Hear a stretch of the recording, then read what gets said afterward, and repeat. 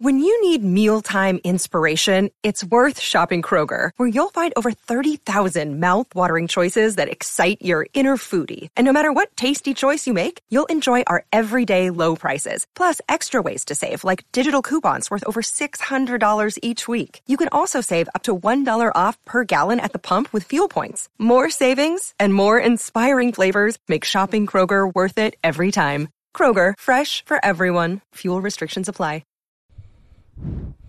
What's up, everyone? Today I'll be talking about the movie Obligation, and this is a movie from 1987.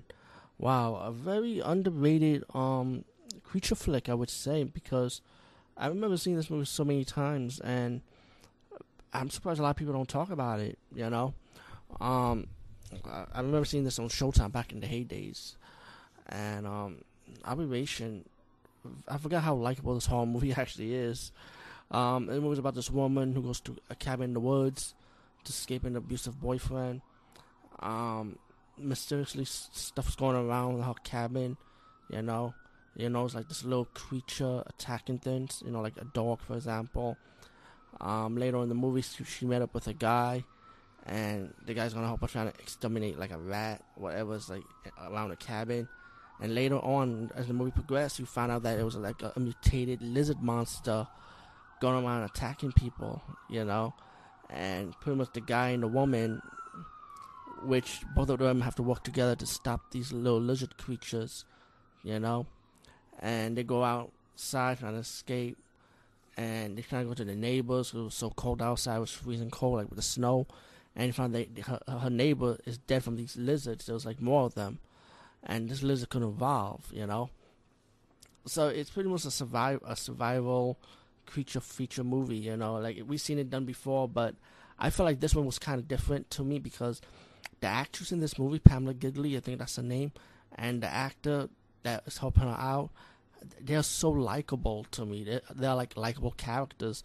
The chemistry between the two, how they like not feeling each other, like he likes her, but she wasn't feeling him, and the sense of humor between the two is so funny because it's like you can see the romance slowly kind of blossom. Like you can see these two could be romantically attracted to each other in their own in a own way. She doesn't like him. As the movie develops, she ended up liking him because he ended up becoming the hero. And she's also a fighter to herself. Pamela Gilly, her character, she's no spring chicken. She's not like running back. She fights back too. So against these lizard monsters. And I like that. I feel like this movie, and it's a good creature movie too. It's a lizard, very involved. It's like a little small lizard, but it grows a little bit bigger.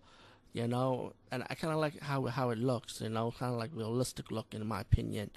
And I believe this is done with good old fashioned special effects. It's 1987, no fucking CGI.